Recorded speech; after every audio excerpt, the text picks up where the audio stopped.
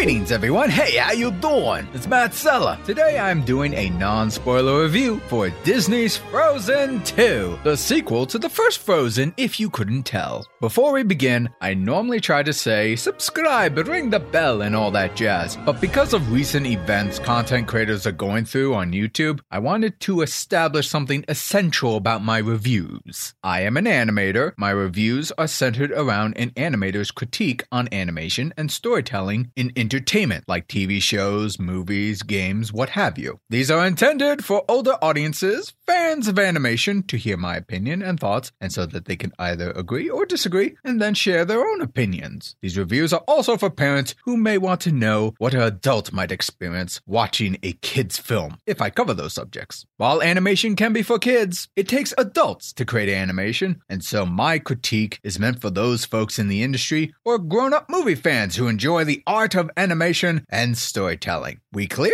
Good. On to the non-spoiler review. So first thing is, I'm going to get the positives out of the way. And what stands out to me is I actually like the music and songs in the sequel better than the first movie. Not all the songs, but I like how some of the flagship songs felt more bombastic, mysterious, and natural. Not as catchy as the first movie with the Let It Go, but I was able to soak in the sound of the music without it getting tedious. The other positive I have is I remember looking at the first trailer and I got the vibe that we'll be in a less Disney magical kingdom setting and more in an epic adventure. And that's kind of what we got. It felt grander, it felt more mythological. I enjoyed the overall idea and theme of this movie. However, it's a waterfall of cons from here on out. To tie in with the theme, while I liked the idea, the actual environments felt barren in even the most luscious of scenes. It felt more boring than it needed to be, and I know the story mostly takes place in this enchanted forest. The plot established something terrible is happening, or has happened, whatever that may be, but part of me has trouble seeing that reflect in the world consistently. Like sometimes you see it, but other times you can't tell if the visual artist just settled with what they got and didn't want to overcrowd the scene. Perhaps they held back a little too much. It's a little hard to tell. But before I get into the story, let me talk more on the visuals, particularly the animation of the characters. I was analyzing the body language, staging, and facial expressions of Elsa, Anna, Olaf, and the others, and overall the animation felt very vanilla from what I expected from a Disney animated movie. The characters did not move their facial expressions far at all, and there were many shots where it felt very stiff in their range. The voice actors did well enough with what they got from the script, but the actual gestures and the weight of the characters was just so lifeless. That had to be one of the weakest elements of the movie for me. I know the general audience don't really care much about that kind of stuff, but if I know something off about the animation, I think something's up. But the actual weakness of the movie, the biggest con I have, is the story itself. Again, this is a non-spoiler review, so I'm not going to give away plot points or specific character actions. Just want to be clear. For the most part, I understood what the plot was going for, but I kept getting the feeling that things were happening only because the story needed it to. A lot of elements left hanging from the first movie will suddenly have reference here in the sequel. For sequels, that can be fine as long as you're not making the same set of characters go through the same beats as the last time. Frozen 2 doesn't do that for the most part. However, I could not shake that the story wasn't created purely because the original story writers had an idea for where to take the characters next, but more of banking on the success of the first movie. It felt like Disney wanted to crank out a new story as quickly as it could. And the movie tries to explain some of the mysteries from the first Frozen film in this sequel, but the flow of how the characters learn all this doesn't feel natural to me at all. I described the story artificial, especially when it came to the second half of the movie. Obviously, I won't say what, but there was one event that happened in the third act that just did not make any sense to me at all. Which is funny because the first Frozen movie, there was something established in the beginning that made me throw my arms up in the air and say, that makes no logical sense. But it had to happen for the story. So in this, there's another situation where I asked, why? Where did this come from? And I would have forgave it if there was an actual build-up establishing that this can happen in this world. But the story needed to go through a certain beat, and so we just had to accept it. Sadly, this took a lot away for me to really connect with what's going on in the final act. One can debate on what you would rather have, a crappy first two acts of a story with a fantastic finale, or a solid first two acts keeping you engaged, but a lackluster, kind of a let me down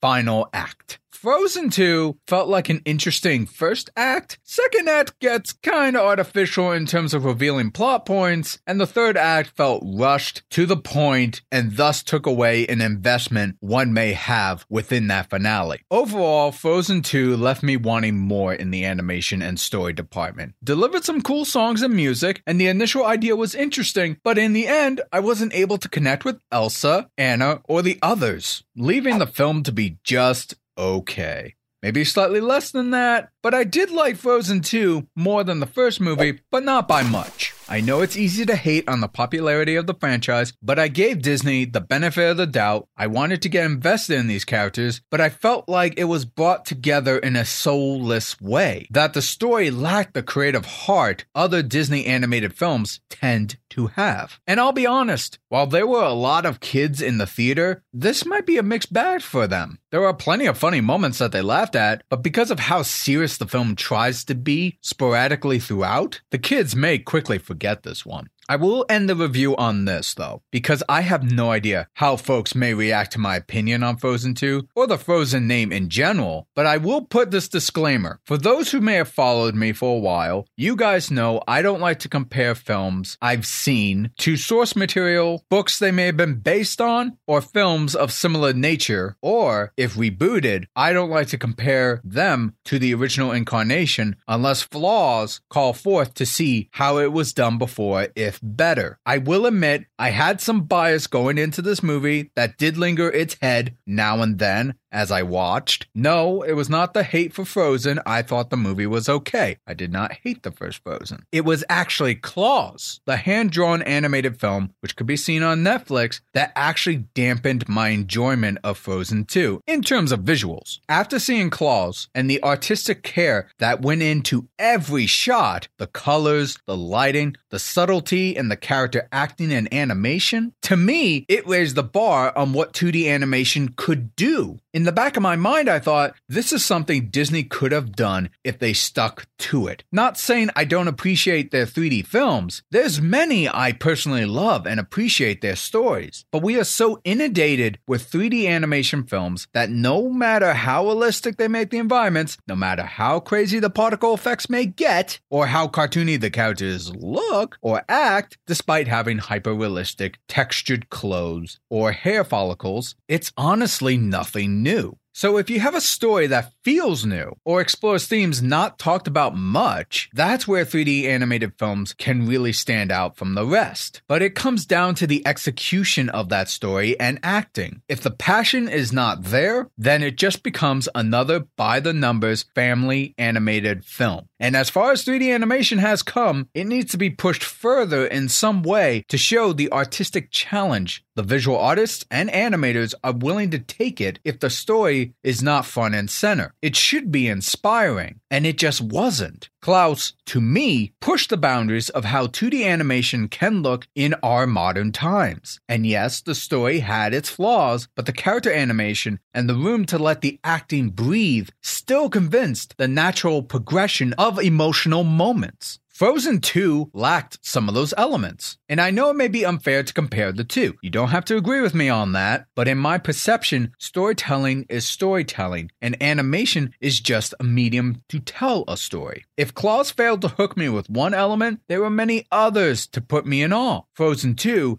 barely had any hooks that could carry the film, and so it left me unimpressed. Here's hoping the next Disney animated movie takes the visual and story to a satisfactory level worthy of the Disney name. And that'll do it for my non-spoiler review for Frozen 2. You heard my long-winded opinion, but now I want to hear your thoughts on the film, if you have seen it. Let me know in the comment section below. Did you like it? Did you not like it? Share your thoughts. Join the conversation. If you like reviews just like this, subscribe to my podcast channel, and ring that bell to be notified when new videos drop, like this video. And if you want to support me directly, please go to my Patreon at patreon.com/Matt Sella. Consider donating as little as $1 a month. Will help go towards my podcast channel, art, animation, and content made just for you. This is Matt Sella, thanking you all for tuning in.